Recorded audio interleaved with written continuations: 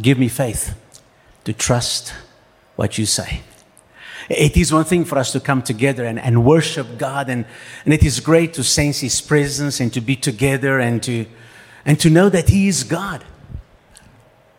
But to trust everything He says is a different story, you know. To know that He really loves us. Earlier on, we sang another song that said, right here, right now, right here, right now, we seek you and we trust you. Do you trust the Lord? Don't answer me. Just think about it. Because we are dealing with a very difficult topic to talk about for pastors. We've been this whole month talking about, money matters. And someone said that 3 conversions need to take place in our lives. The conversion of the heart, the conversion of the mind, and the conversion of the wallet. And of the 3, the conversion of the wallet takes the longest.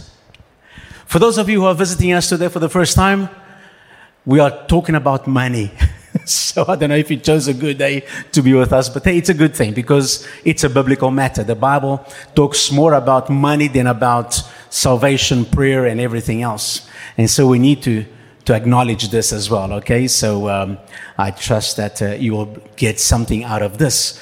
And so, yes, conversion of the heart, trusting Jesus, Lord and Savior, great. That usually happens fairly quickly. And then the conversion of the mind, have your minds renewed to the will of God, understanding that there is a lifestyle that God requires of us. There is a discipleship process, and that takes a little bit longer.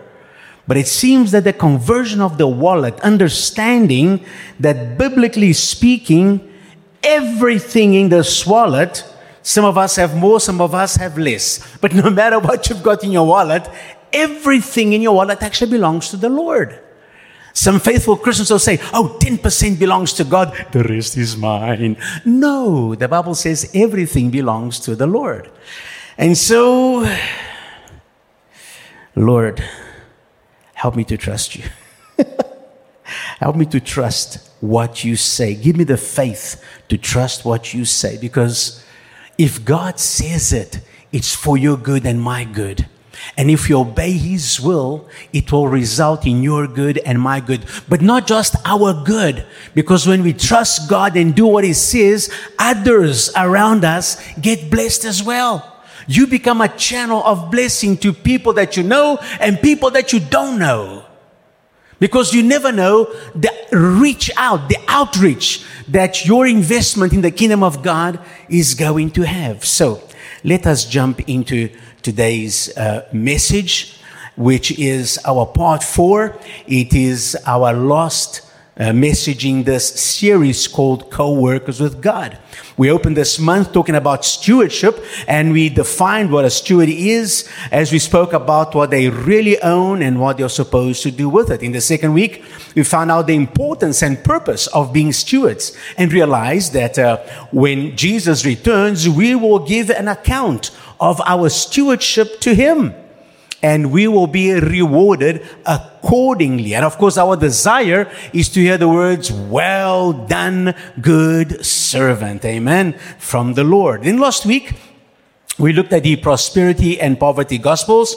We saw that they are both extreme, yet both have very good and valid points. And as a steward stands in the middle and uses the strengths of both of them and applies it to their life. In between, on Saturday the 18th, we had a budgeting seminar, and we've had good feedback from it, and it generated a lot of interest, a lot of questions as well. And talking to Carlos this week, we are considering presenting another one a bit later in the year. But instead of a presentation, rather have a workshop where people can come together and we can ask questions and we can talk with each other and we can have, more a conversation and dive deeper into planning, investing, budgeting, and so on. And we conclude today with the message, Co-Workers with God. We will look more specifically at how we can be co-workers with God with our finances. Remember, you are a co-worker with God with the whole of your life. Your time, your talents and gifts, and your treasures, okay?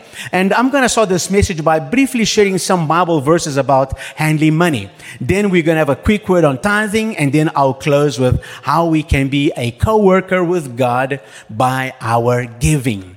And as dry as the subject might sound, it is actually a very spiritual subject, because we are all here today because over the last 2,000 years, Christians have been investing financially in the kingdom of God. Otherwise, churches could not have survived. Missionaries could not have been sent out. Evangelists and preachers and pastors could not have been out there doing the work of the Lord.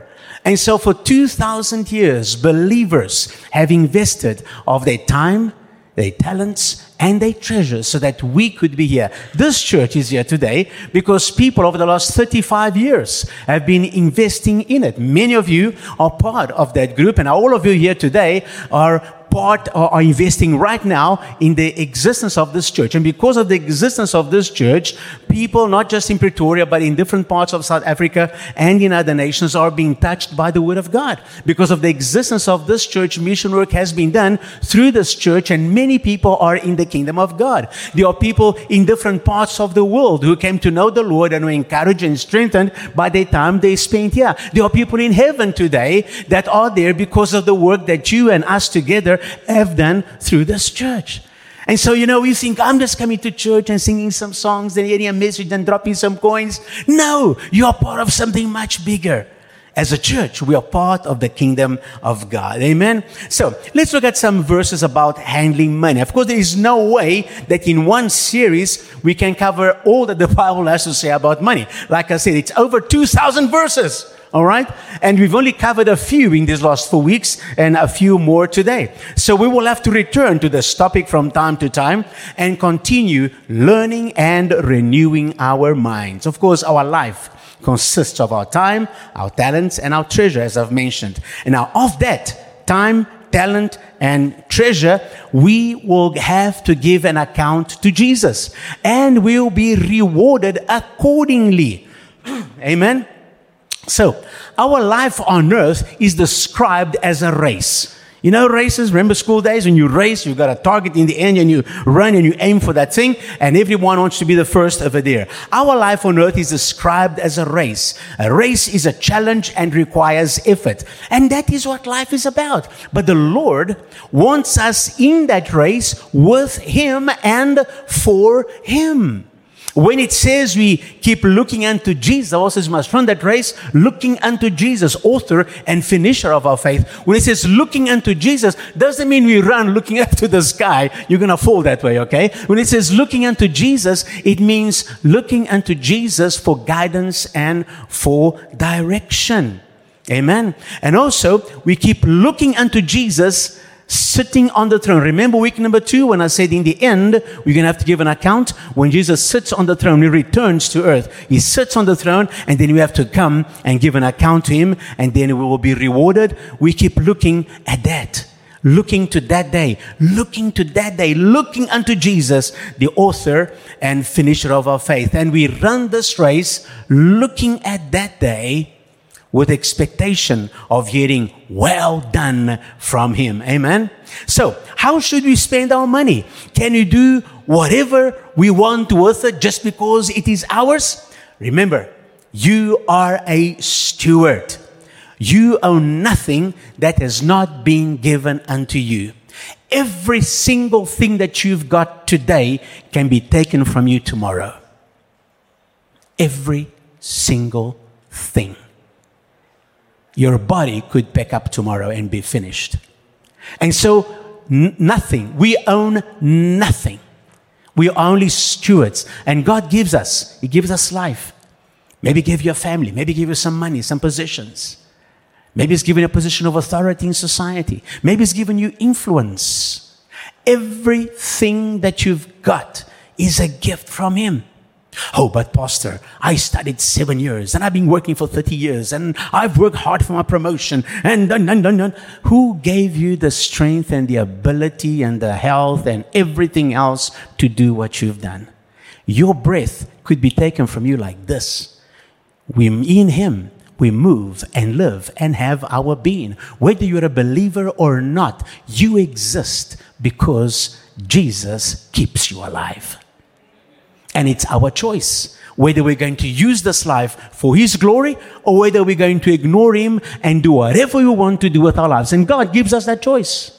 Keeping in mind, though, that one day is going to require an account of this life. And you will be rewarded accordingly. Remember, the purpose of life is to manage the resources given to us, not to hold on tight to those resources as if they belong to us. What is stewardship? Stewardship is what is mine is not mine, and I'm going to manage it for God's glory. So everything we have, we are supposed to manage for God's glory. It doesn't mean we can't enjoy it. Of course, God wants you to enjoy it. He wants you to have a good time, to have nice clothes, a nice house, live comfortably. That is fine. But He wants you to manage it wisely. He wants you to have stuff. He doesn't want stuff to have you. There's a difference, right? Remember, the love of money is the root of all kinds of evil. Not money. Money is neutral. Money is just sitting over there. Can't do anything by itself. You and I, we give life to that thing. And we can either use it for good or for evil. So let's read some verses pertaining to the use of money. Isaiah 55:2. Isaiah 55:2. Why do you spend money for what is not bread, and your wages for what does not satisfy? ? Listen carefully to me, and eat what is good, and let your soul delight itself in abundance. Why do you spend money on what is not bread? Now, when it talks about bread, it means more than just a loaf of bread, okay? Remember, Jesus said in Matthew 4:4 that man shall not live by bread alone, but by every word that proceeds out of the mouth of God. So there is more to life than just food. There is more to life than just sustenance. Amen? So God is interested in our sustenance and our material needs. In the Lord's Prayer, He says, give us this day our daily bread. Again, He's not just talking about your sandwich. He's talking about what you need for life, your material needs, your sustenance. Lord, give us what we need to sustain us. God is interested in your material needs. But He says, you must also live by what comes out of His mouth. And so listen to His guidance as you use money. This verse in Isaiah reminds us of this principle that God is interested in our physical needs. And yet so many people waste money consistently on what does not add value to their lives. Why do you spend money for what is not bread? Why do you spend money on things that do not add value, do not add health, do not add meaning to your life? Why do you waste your wages on things that do not satisfy? There are people in this world, and you might know some of them, they waste their money consistently in pleasures which do not satisfy. It's like an addiction. It entices you, but does not satisfy or sustain you. People get involved in gambling and in substance abuse and all sorts of addictions. People waste their money on themselves, selfish desires, and do not use on things that bring good. They do not listen to what God says, what comes out of His mouth to manage the money properly. Luke 16. 9 and 10. Words of Jesus. This is interesting. Jesus says, and I say to you, make friends for yourselves by unrighteous mammon, that when you fail, they may receive you into an everlasting home. He who is faithful in what is least is faithful also in much. And he who is unjust in what is least is unjust also in much. And this came in the context of a little story that Jesus said. What story? Go read it for yourself there in Luke 16, okay? But I'm taking this portion only to illustrate two things that Jesus is saying here. Very interesting. He says, make friends for yourselves in unrighteous mammon. Now, unrighteous mammon Mammon is an Aramaic word for money, okay? And very often money has a negative connotation to it because many people use money for unrighteous purposes.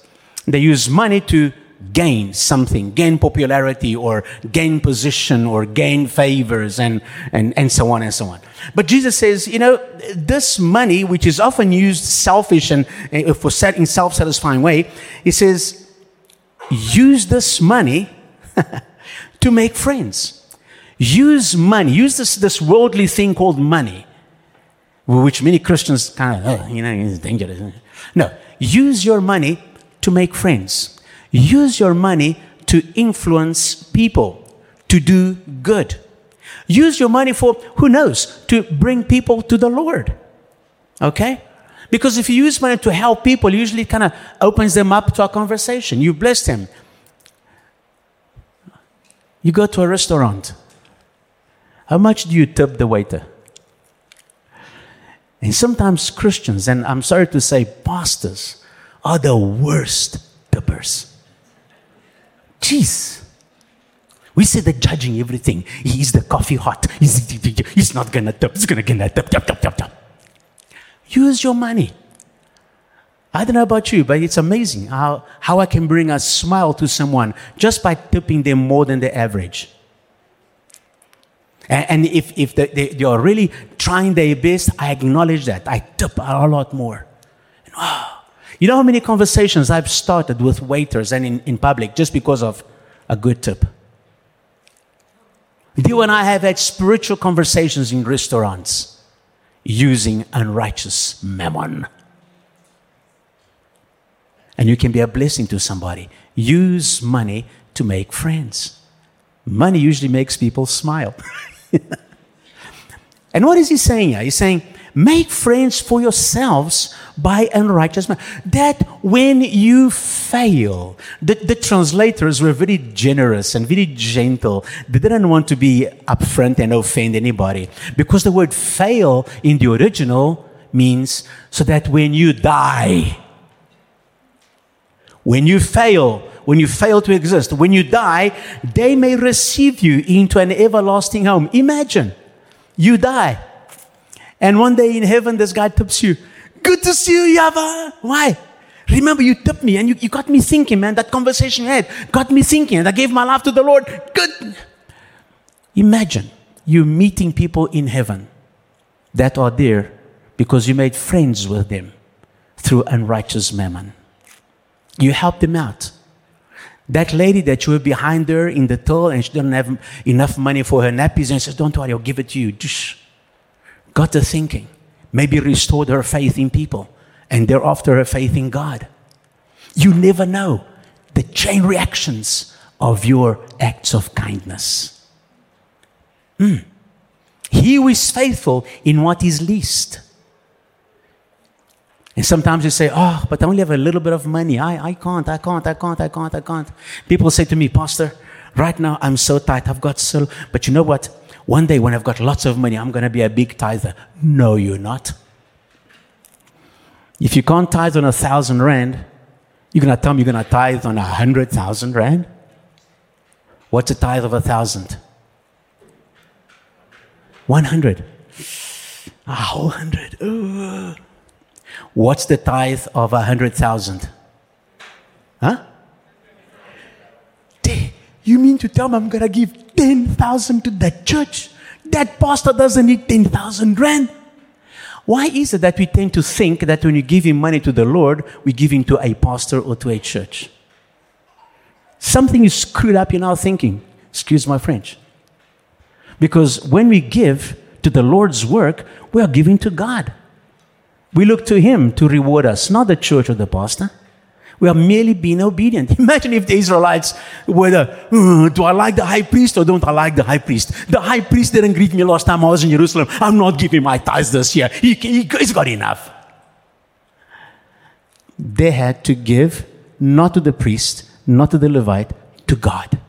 Yes, the priests were the ones receiving it, managing it, and so on, but they were bringing it to God, and God is the one that was blessing them. Proverbs 6, 1-3.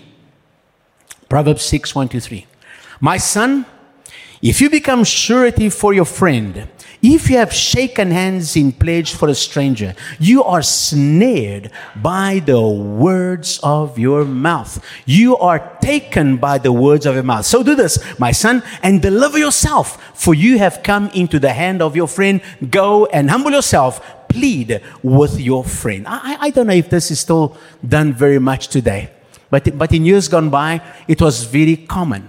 You want to buy something, an appliance, a car or something, and you don't have enough money. So you go to a friend who has the money, who is able to pay those installments. And so you go to the dealer and say, look, I want this car. I'm going to sign for it. And this man is going to stand surety for me. And so they get your particulars, they get the man's particulars, which means that if you default on your payment, your friend will pay for you. And people do this because they're friends or because they're family. They will do this. The sad story is 6 months into the deal, the buyer is gone. For some reason, he can't pay anymore, or he just disappears with the car, and the other guy has to pay the bills. He's stuck with that burden. And I've seen stories like that in the past. The Bible is against that. Now, people get turned and twisted and emotionally coerced to doing this kind of thing. But as a principle, I've never gone near that stuff. And I tell you what, because of this biblical principle, don't do that.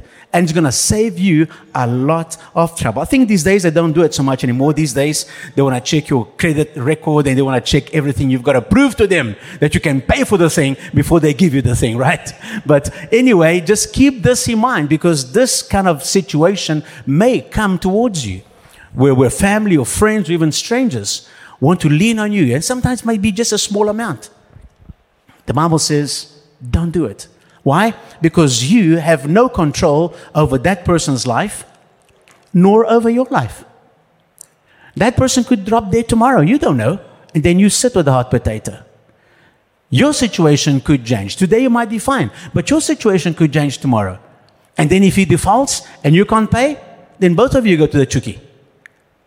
Be careful. Listen to the word of God. 1 Timothy 5:8. 1 Timothy 5:8. But if anyone does not provide for his own, and especially for those of his household, he has denied the faith and is worse than an unbeliever. Now you might say, man, who would do this? Well, listen, Timothy is writing to Christians. A lot of these Christians were young believers. Remember, this is still the first century. The church is still growing. A lot of people are coming to know the Lord, but they haven't been discipled yet. They're still growing in the knowledge of the Lord. And this sounds like common sense. You must provide for your own. But you know that in Timothy's time, and still today, all these centuries later, you still find many breadwinners who blow their income in gambling, drinking, drugs, prostitution, and other vices, while ignoring their families. Remember, we are all stewards, and we will all have to give an account to Jesus of how we spend our money. All of us, not just Christians. Those unbelievers that are doing this kind of stuff, you might say, oh, they're sinners. Yeah, they're sinners. But they're also going to have to stand before Jesus and give an account of what they've done with their money. But you know what the sad thing is? You find Christians doing some of these things. Christians not looking after their families, spending money on themselves, on their own pleasures, and not sharing, not doing things together with their wives, not doing things for their families. This is sad. He says, if you do this, you are worse than an unbeliever. So guys, let us, pull our bearings and use the word of God as a guide. Now, what if I came to you this morning and preached to you like this? We've just completed now on Friday was the first anniversary of the Ukrainian war, a silly war. And there are still countries which are neutral about that. Oh, I don't know, should we, shouldn't we, is it bad, is it good? So what if I came to you and I said, where do wars and fights come from? From among you, because among you there's some fighting as well. among you there's some wars as well. Wars of words, wars of between families and between friends and different opinions. Where do fights and wars come from? Do they not come from your desires? Don't they come from the desires for pleasure that war in your members, in your body? Listen, you lust and you do not have. You murder and covet and cannot obtain. You fight and war. And yet you do not have. You know why? Because you do not ask. And when you ask, you do not receive, right? You know why? Because you ask amiss, that you may spend it in your own pleasures. You adulterers and adulteresses.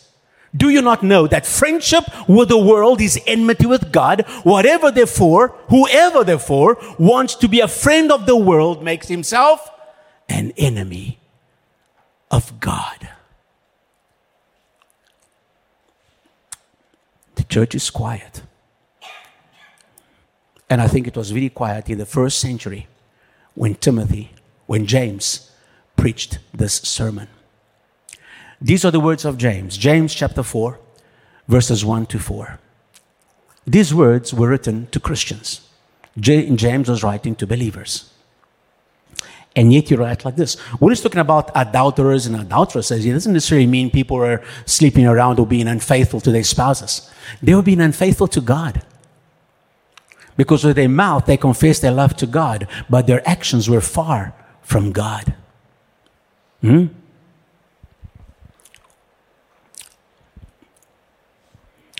so, they were breaking their covenant with God. And how many believers, how many of us, let's bring it to 2023, 2022, 2023. Have we been faithful all the time to God? Have we kept our word to God every single time? You know? How many times have we made prayers to God, Lord, I need more money, I need to get out of this thing and so on, but all we really want is to get that better car to be just like that guy down the road. All I want is to get those shoes, because that lady in the office is always wearing nice shoes. I want nice shoes. I wanted to see I can do it as well. God, give me the money. Please, I need to buy new shoes. Now, you don't need to buy new shoes. You want to buy new shoes. The Bible says God shall supply all our needs, not necessarily our wants. Now, sometimes God will supply our wants too. See that as a bonus, okay? But God is under no obligation to supply your wants. But trust Him and He will supply your needs. But if you are faithful to Him, He might even grant you some wants. But you see, we need to learn to be faithful to God at all times, particularly in the area of finance. Amen? And so we want to understand that finances we want to use for the kingdom of God, not for our pleasure. One more. Luke 14, 28 to 30. For which one of you, this is Jesus speaking, which one of you intending to build a tower does not sit down first and count the cost, whether he has enough to finish it, lest after he has laid the foundation, he is not able to finish, all who see it begin to mock him, saying, this man began to build and was not able to finish. All right, now, those of you who attended the budgeting seminar, you will remember this one. And there are more verses in the Bible that instructs us to plan and to budget. That's what this verse is all about. Plan and budget. Don't just jump into things in a hurry. Stop, sit down, think, plan, budget. There is nothing unbiblical, nothing unspiritual about budgeting. Oh, I've got some more here. Thank you. All right. There is nothing unspiritual about budgeting. It is a spiritual principle. You see, like we said last week, you get these schools, different schools in theology. Be poor, trust God. The other one says, no, you must gather. A steward takes the best of both worlds. A steward listens to the word of God. A steward trusts God for every single need. But a steward also plans. A steward also is wise. And that is very important when it comes to the next section I'm going to talk about. But look at the Bible. Joseph in Egypt. What was he doing? He was planning and budgeting. God led Joseph to lead that whole nation of Egypt into a planning and budgeting thing. They're going to have 7 good years and then 7 bad years. So they used the 7 good years to store enough for the 7 bad years. 1/5 was stored in the good years. You read that in Genesis 41 and 47. What about David? He prepared for the temple which Solomon would build. In 1 Chronicles 22:5, you read about this. So David knew he was not going to build a temple, but he desired to do this temple there. So he began to make preparations, and he prepared over time. He budgeted, he prepared, he planned so that Solomon would have what he needed to build the temple. How's it going with your planning and your budgeting in terms of finances? Or do you come every morning, open your wallet and say, what have I got for today? Too many people live like that. You go into a cupboard, ooh, good, we've got meat for today. Let's eat, guys. We eat everything. The cupboard is empty. And tomorrow say, and now? We don't plan. From food to finances, we need to budget. We need to plan. We need to think ahead. Otherwise, one day, you open your wallet, you open your cupboard, and you go, oops. It is biblical, people. Amen. Let's talk a little bit about tithing now. And, beware where you go for this information. Most people will go to Google. Remember that tree that God put in the garden? The tree of knowledge of good and evil that God said, do not touch that thing. And they went for it. All right? The modern version is Google. Google is filled with good and evil. And people run to it all the time instead of running to God. And if you Google tithe, man, you're going to get the good, the bad, and the ugly. And so we need to get back to the Word of God. There were 3 different tithes commanded under the law. I think I've got a slide for that. And you think tithe is 10%. But actually, the Jews had 3 different tithes. There was the Levitical or the sacred tithe. That was the regular tithe they had to bring. Every time there's a harvest, 10% gets taken and given to the Lord. Taken to the temple and given to God. That's a sacred tithe. Everybody had to do it. All the people. And I remember they lived in a agricultural culture. It was animals and grain and fruit and so forth. So the tithe of all that was taken to the temple. They had massive storehouses, and it was stored over there for the use of the priests and of the Levites for them to live, because the priests and Levites did not have their own portion of land. All the tribes had land, but the Levites, they served in the temple. And remember, Israel was not a democracy nor any other form of politics. They were a theocracy. God would lead them. Later on, they opted to having a king, and they got into all sorts of trouble. But God wanted this people to be led by Him.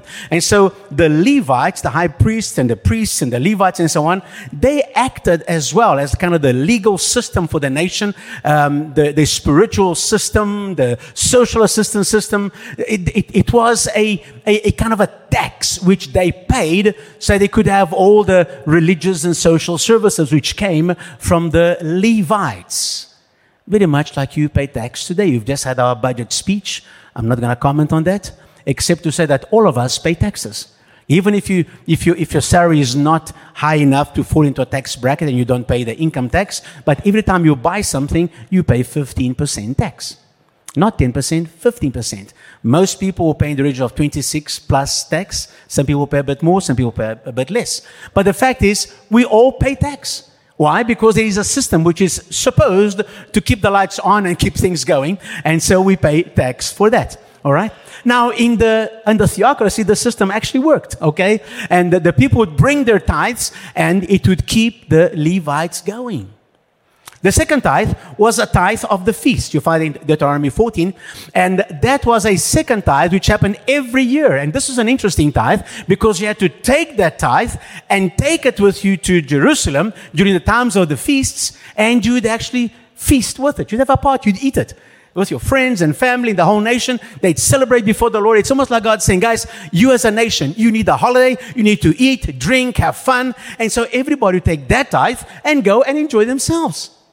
So maybe I think we're going to start taking a second tithe here in church. And once a year, we're going to have one massive party. How's that, guys? It's biblical. No. All right? And so that's what it was. And now remember, tithe, we're talking about now grain and chickens and cows and stuff. And so if they lived very far from Jerusalem, they could sell all that stuff, take money to Jerusalem, and then in Jerusalem, they could buy food and drink and so on and have their feast in Jerusalem. All right? The third tithe was a tithe for the poor. And it happened every third year.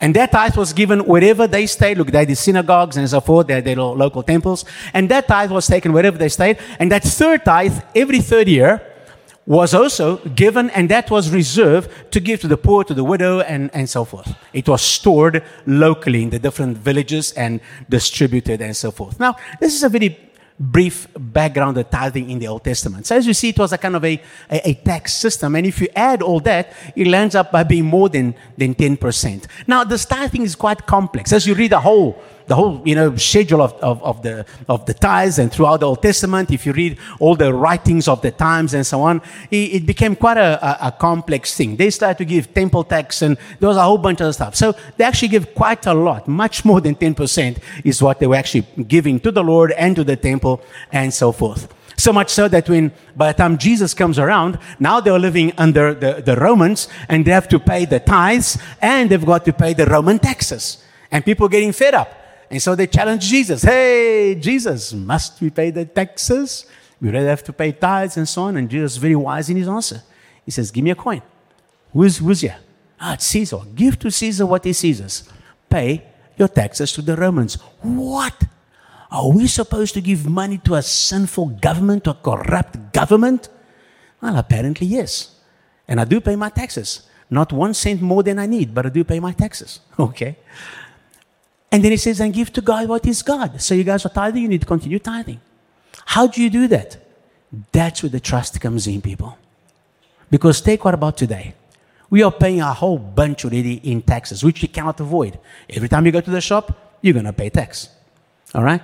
You work, you're going to pay tax. And they don't ask you if you like to. They just take it off. By the time your money comes into your bank account, the taxes have already been removed. And you already paid your taxes. Okay? And now you must still give money to God. How are you supposed to do that? As I say, that's where trust comes in. Because when God makes a promise, he keeps it. But it depends on our trust to him. Amen? And of course, tithing is a thing which preceded the law. Abraham tithed and Jacob tithed. Okay, tithed. All right, they did it only once. It wasn't a continuous thing. But the principle of tithing existed over there. Then it was made into law, and it became part of the law of Moses. And then, what about the New Testament? Because you and I, we live in the New Testament. And it's interesting that no reference is made in the New Testament about believers having to tithe, as when they were under the law. Remember, under the law, if you did not tithe, according to Malachi, you're placed under a curse. And God said, you are under a curse because you're robbing from you with your tithes and offerings. You know? And that was true. If you go again, read the story, read the Old Testament. Every time the people obeyed God and obeyed him and tithed and everything, God's blessing came upon them. There were good crops and everything else. Every time they turned their backs on God, worship other idols, stopped tithing, there was a curse that came upon them. It was tied. Why? Because they were under a theocracy, number one. And number two, they were under the law. They had to do it. Like today in South Africa. You don't pay your tithe, you don't pay your taxes, the law is going to come after you. They're going to find you. And when they find you, you're going to be under a curse, man. Okay? But in the New Testament, it's interesting. It doesn't talk about tithing. And the one time Jesus spoke about tithing was to scold the Pharisees who were quick to force the people to abide by the small details of the law in tithing, but they ignored the more weighty matters like justice and mercy. And Jesus required both to be done by them under the law. You see, in the New Testament, there is no obligation to tithe or to give. It's not a law. But the responsibility of giving still remains. Can you hear that? There is no obligation to give. That's why in this church and in most Christian churches, nobody comes off to you asking, hey, how much did you give? How much you give a month? Eh? You give willingly. We don't keep track of who gives how much. You give willingly, because in the New Testament, that's how it was. Read the book of Acts. The people gave willingly. And they didn't just give 10%. Many gave more than 10%. They gave with joy. Now, there are those who give very little because there is no obligation to give. And they are not bound by the law. So they say, yippee, I don't have to tithe, I don't have to give. And they give the minimum possible. They go through the budget, oh, I've got this, I want this and I want that, my hamburgers, Oh, shucks, there's only $15 left. I guess that's what I'm going to give to the Lord. And they give what is left, if there is something left. You see, we need to remember that Paul said that we must not abuse our liberty as an opportunity to give way to the flesh. Remember when we started Galatians? Okay, that little hill thing. Okay, you've got the law, you've got Our liberty must not be used to ignore good things. Our liberty must not be used to allow our flesh to take over and ignore what God requires of us. Here are some New Testament verses on giving. Matthew 6:33, Jesus speaking. Seek first the kingdom of God and His righteousness. Seek first the kingdom of God, God's governance upon your life, and what is right before God. That's what you seek first. And then He says, all these things shall be added. These things refer to clothing and food and your daily needs. Put God first, and all the stuff will be added unto you. Luke 6:38. Give, and it will be given to you. Good measure, pressed down, shaken together, and running over, will be put into your bosom. For with the same measure that you use, it will be measured back to you. So, give to God with a teaspoon, and you're going to get a teaspoon given back to you. Give to God with a shovel, and you're going to get a shovel given back to you. Good measure, pressed down. You see, the New Testament principle is give. Why? Because our Father is a giver. God so loved the world that He gave. And God always gives graciously and abundantly. Throughout the Word you find that. And so as His children, we are taught and challenged to give.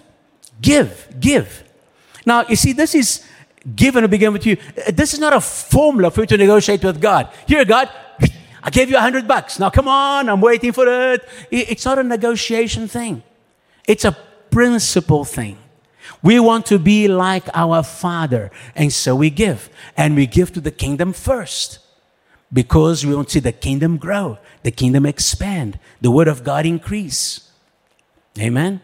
Matthew 23:23. Woe to you, scribes and Pharisees, you hypocrites! For you pay tithe of mint and anise and cumin, and have neglected the weightier matters of the Lord, justice and mercy and faith. These you ought to have done without leaving the others undone. You see, there's no legalism in tithing. Again, here, Jesus is speaking to the Jews, to the Pharisees I mentioned just now. All right? And they were under the law to tithe. But they were forgetting the other stuff. Justice, mercy, faith. And He says, you got to keep both. Now, for the Jew, it was a legal thing. For us, it's not an obligation, but it's a privilege to serve the Lord with this. Okay? There is no legalism in tithing, but it is an overflow of a heart filled with faith. It's justice, mercy, and faith. Do we have faith? Lord, help me. Give me faith to trust you. That when I give to you, I'm not losing money. I am gaining. I'm becoming a part of your kingdom. And whatever I give to you, Lord, you will make sure it comes back to me multiplied. And that's what I've seen throughout my life. Okay? Your gift to God, it comes back to you.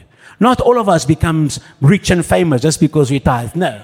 Some tithers have a hard time in life as well.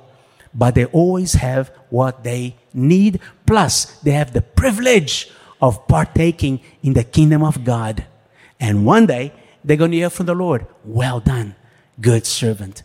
That little tithe you gave, which you struggled so much to give, look what it does. See, those people there, they are here because of your giving. You didn't see it, but your money helped them to hear the gospel and to be here today. Amen. 2 Corinthians 9, 6-8. But this I say, he who sows sparingly will reap sparingly. Here we go again. You see, the kingdom of God works according to the law of the farm. What you sow, you will reap. So he who sows sparingly will reap sparingly. And he who sows bountifully will also reap bountifully. So let each one give as he purposes in his heart. Did you see that? Let each one give as he purposes in his heart. The Lord does not command you give 10, 20, 15%. He says give as you purpose in your heart. But you've got a purpose in your heart. And how can you purpose in your heart if you don't spend time with your money and with your budget and you say, Lord, I want to give so much to you this month. Help me. And maybe this month you cannot give 10% because your obligations, they're being things. But your aim is, Lord, I want to give as much as I can to you. Sometimes it's a sacrifice. But unless you sit with your budget and you think and you plan, you cannot purpose. To purpose, you've got to think, you've got to plan, and you've got to determine, I am going to give. So let each one give as he purposes in his heart. Every morning, every Sunday morning, you hear, we're going to worship the Lord with our tithes and offerings. Listen, giving to God in the New Testament is an act of worship. Giving to God in the Old Testament was an act of worship as well. Even though it was a legal system, they had to, it was still an act of worship. In the New Testament, more so, because it's an open system, free. Nobody sits here checking you. Have you given your 10%? Let me see. Where's your pay slip?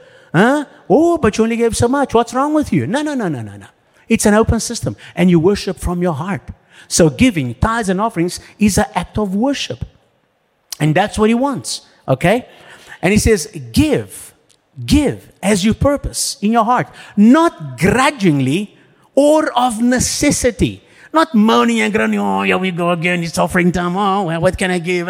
No, it is planned and it is given with joy. For God loves a cheerful giver. The word cheerful in the original is the same root word from which our word hilarious comes from.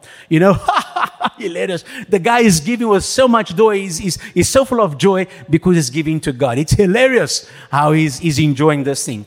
God loves a cheerful giver. And God is able to make all grace abound towards you, that you always, having all sufficiency in all things, may have an abundance for every good work. God wants us to, He's created us for good works. And as we give joyfully, cheerfully to Him, as we have purposed in our hearts, as we've looked at our budget, yes, I can this, now I'll give more. You've made your buy, I'm going to give this. You give joyfully, God will make sure that we always have all that we need for our life and for good works. Because remember, the aim of the Word of God in our lives is not that we have just enough, but He wants us to have enough for ourselves and to give to others. But if we are always eating the seed, if you're always eating what is left over, oh, I've got some extra money. What can I spend on for myself? What new toy can I get? What new pleasure can I find? You see, you're not budgeting. You're not planning. You're spending it on yourself. You're not using it for God's glory. But you start budgeting and you start giving to God. You're going to start finding that you start having money for yourself, and you might even have some extra to have some fun. But have healthy fun, good fun, biblical fun. Wow. We are instructed to be generous, joyful givers, because there are blessings attached to our giving. Now, although we are not under the law, okay? Although, does it mean then we don't have to tithe? Listen, the Bible says in the New Testament, we are under a better covenant than the Old Testament. And so let me ask you this. We are in a better covenant, more blessings, direct access to God, which none of this existed in the Old Testament. And they gave 10% plus 10% plus whatever, okay? They gave more than 10%. Should we now, in a better covenant, give less than they gave in the Old Testament. Think with me. So may I propose to you that 10% should be our baseline, our minimum aim of giving to God. You see, tithing is a principle. It's not a law, but it's a principle. The 10 Commandments existed in the Old Testament. Did we scrap them in the New Testament? No, because those are principles. We've brought them in. Okay? We still have a day to rest. They used to have it on a Saturday. In the New Testament, we have it on a Sunday. But the principle is, hey, have a break. Take a day to worship God and to chill a little bit. Amen? We still don't go around killing people. It's because we are mad at them, because it's a principle. Thou shalt not kill. And tithing is not a law for us. Tithing is a joy. It's a participation in the work of God. And so, if we are instructed to give and to be generous, I think 10% is a good place to start, don't you? And you ask, but Pastor, should I give 10% of my gross or of my net salary? That's a great question. Go and ask the Holy Spirit. Okay? And you and the Holy Spirit figure out. And listen, if you are happy giving of your net, give your net.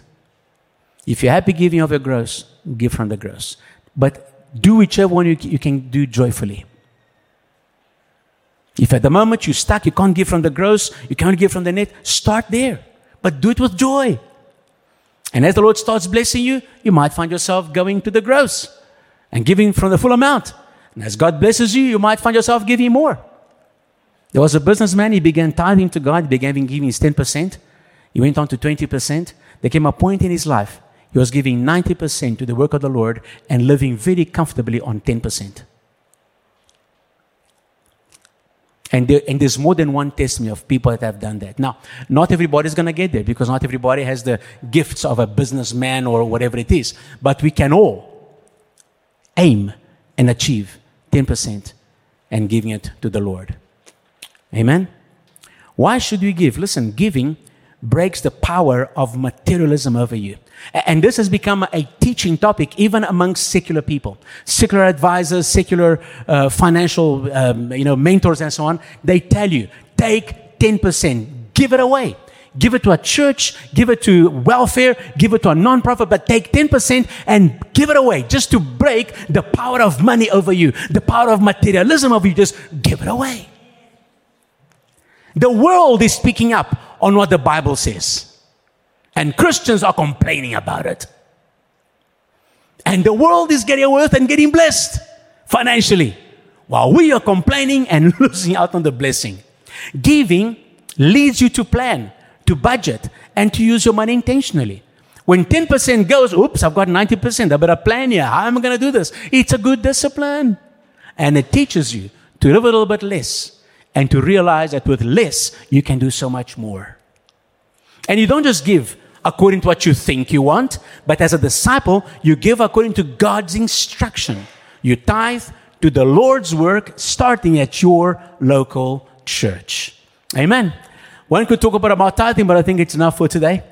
Let's move on now to the final section where I want to talk about giving and, being co-worker with God through giving. And the best way to be a co-worker with God when it comes to money is to support your local church. So right now, I'm talking to the Awaken Life Church members and supporters. If you're watching and you're from another church or congregation, this will apply to you and your church, wherever you are. Your local church is where you should be doing the things I'm going to mention here. But for those of you who are members here or you are supporters, friends of Awaken Life Church, first of all, I want to thank you all you guys who are here, those of you watching, thank you for your faithful giving.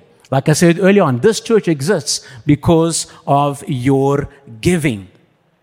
And by the way, before I finish off on that, I just want to go back to one quick little thing. There are people that say, geez, Pastor, I can't give 10%, so I'm going to give nothing.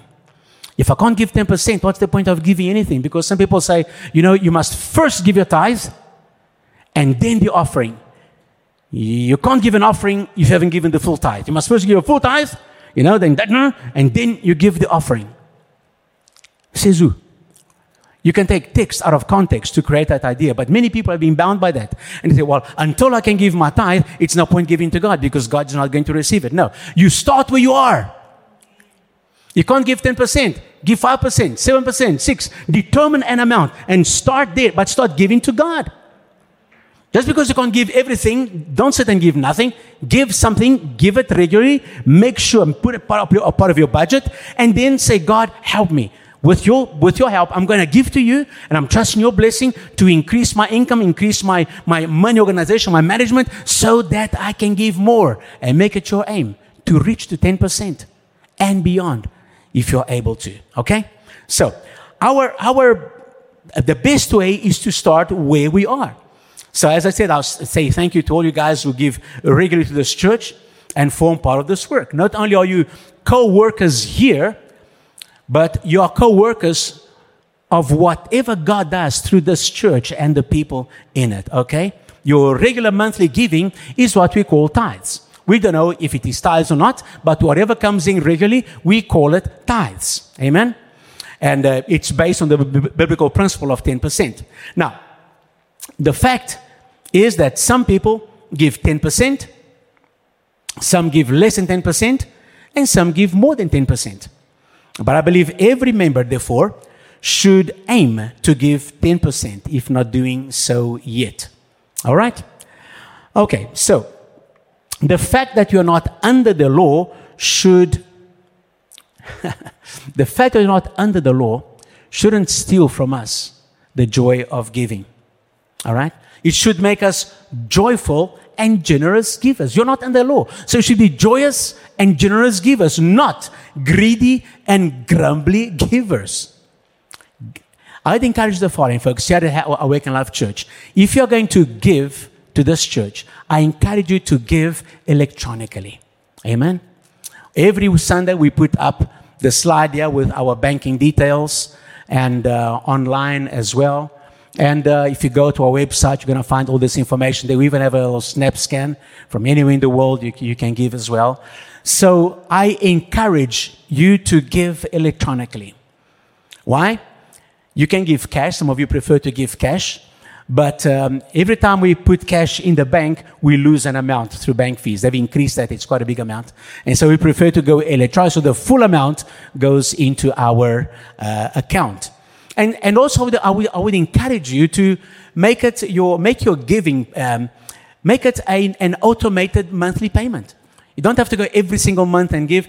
Go to your app, whatever, and plan. I want to give so much every month, and put it for the next 12 months. I'm giving this, and then when your income changes, you go back to your app and you adjust it and you leave it. Why? That enables you to give continuously without having to forget. Even if you go away, it is always there. You know your giving to the Lord is there. You've done your part. And when you do your budget, you go, I'm giving this, and you thank Jesus and you pray your blessing over it. And you don't have to always bring physically your money to church. So I encourage you to give electronically and to automate your giving. Amen? Now, if you give electronically, when you give as a reference, just say the tithe or offering, depending on what it is. Your regular monthly giving, call it tithe. Whether you're giving 10%, 20%, 5%, call it tithe, because that's your regular monthly giving, okay? If you're giving just a sporadic amount now and then, just call it offering, okay? That helps us to manage. Why? Because we use the income that comes as tithe, both cash and electronically. We use that as our baseline in terms of church income, because tithes are usually a regular income. Offerings, they fluctuate. And so in our planning, we use tithe as our baseline. So it will help us as well for budgeting as a church if we know this is how much is coming in tithe. You do not have to put your name. You can if you want, but you do not have to put your name, because we do not track. You do not track givers. In South Africa, there is no benefit to tithe.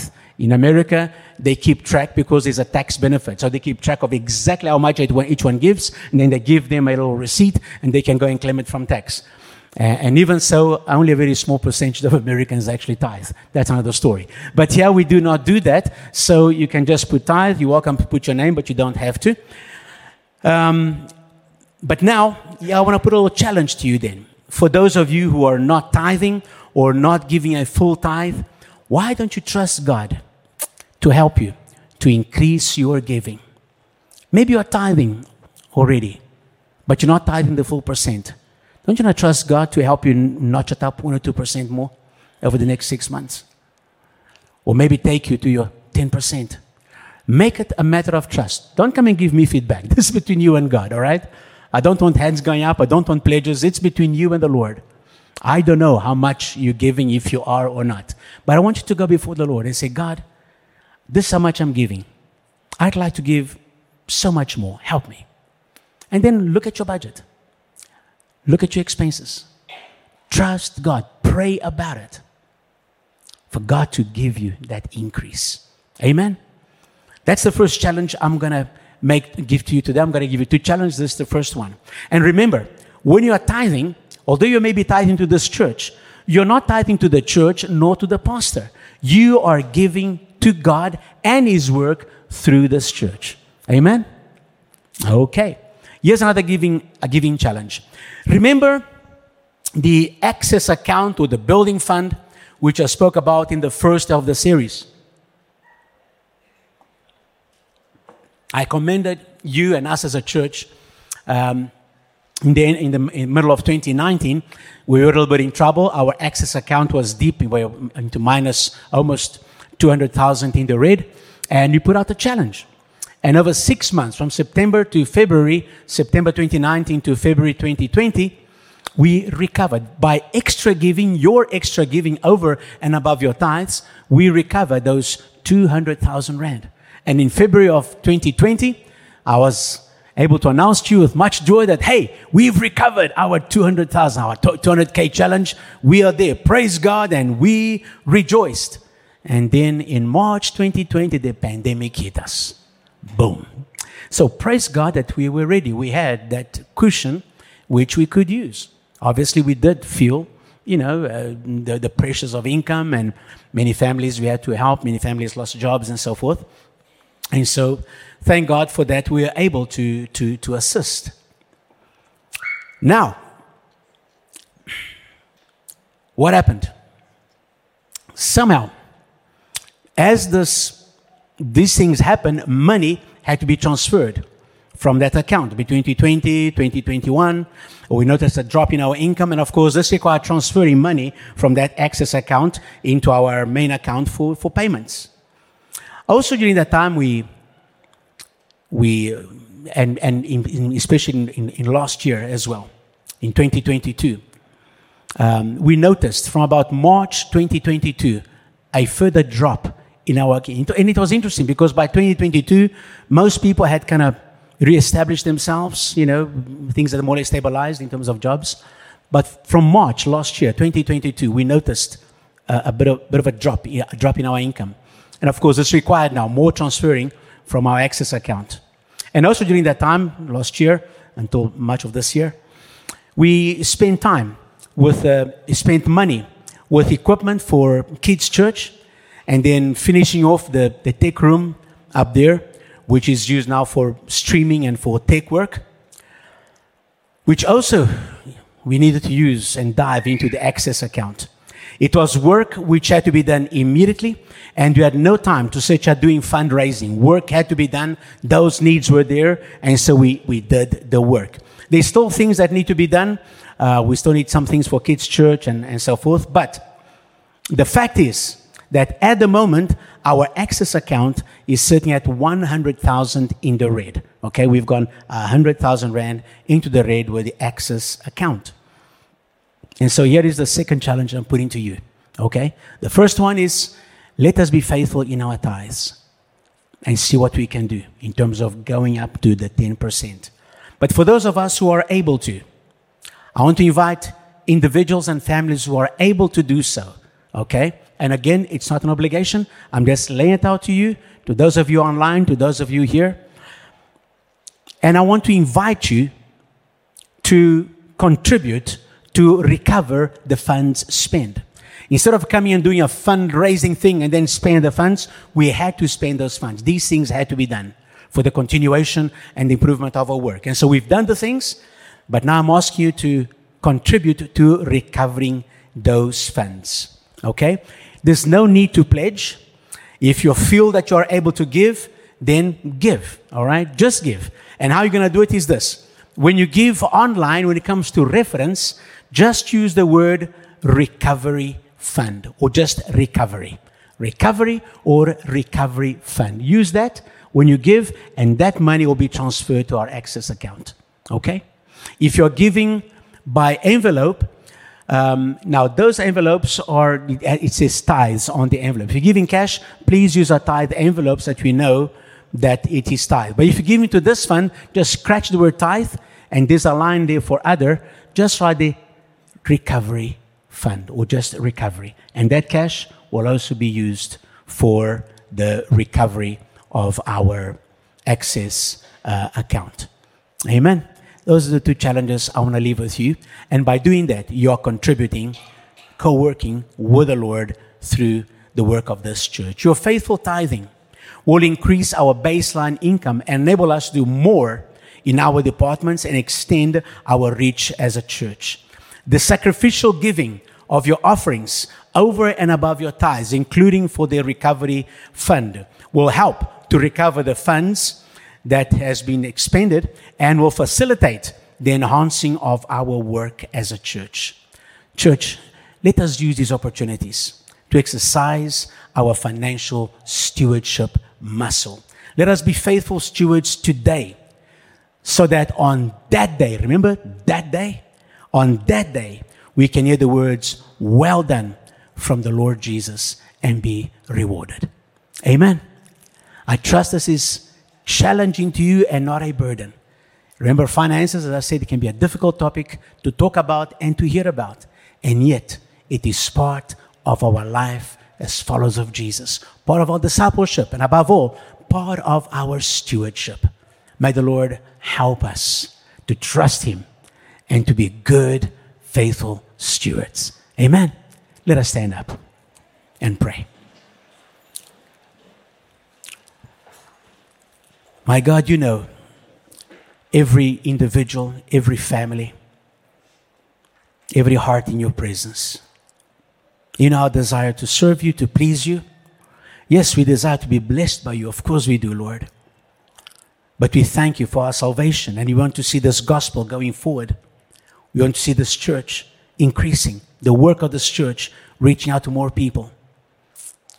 And we acknowledge our duty as stewards of everything you've entrusted to us. And so, Father, I pray, Lord, that you'll work in our hearts. Those of us here present, those of us watching online, those of us listening to this message, Lord, help us to become faithful stewards, whether you are part of Awaken Life Church or another church. Help us to give with joy, to be joyful givers.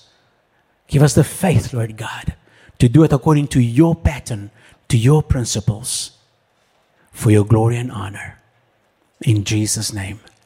And so now, may the love of God the Father, the grace and the peace of our Lord Jesus Christ, and the fellowship of the Holy Spirit be upon each one of us as we endeavor to be good, faithful stewards. Amen and amen. God bless you. Have a great Sunday. See you next week. Amen.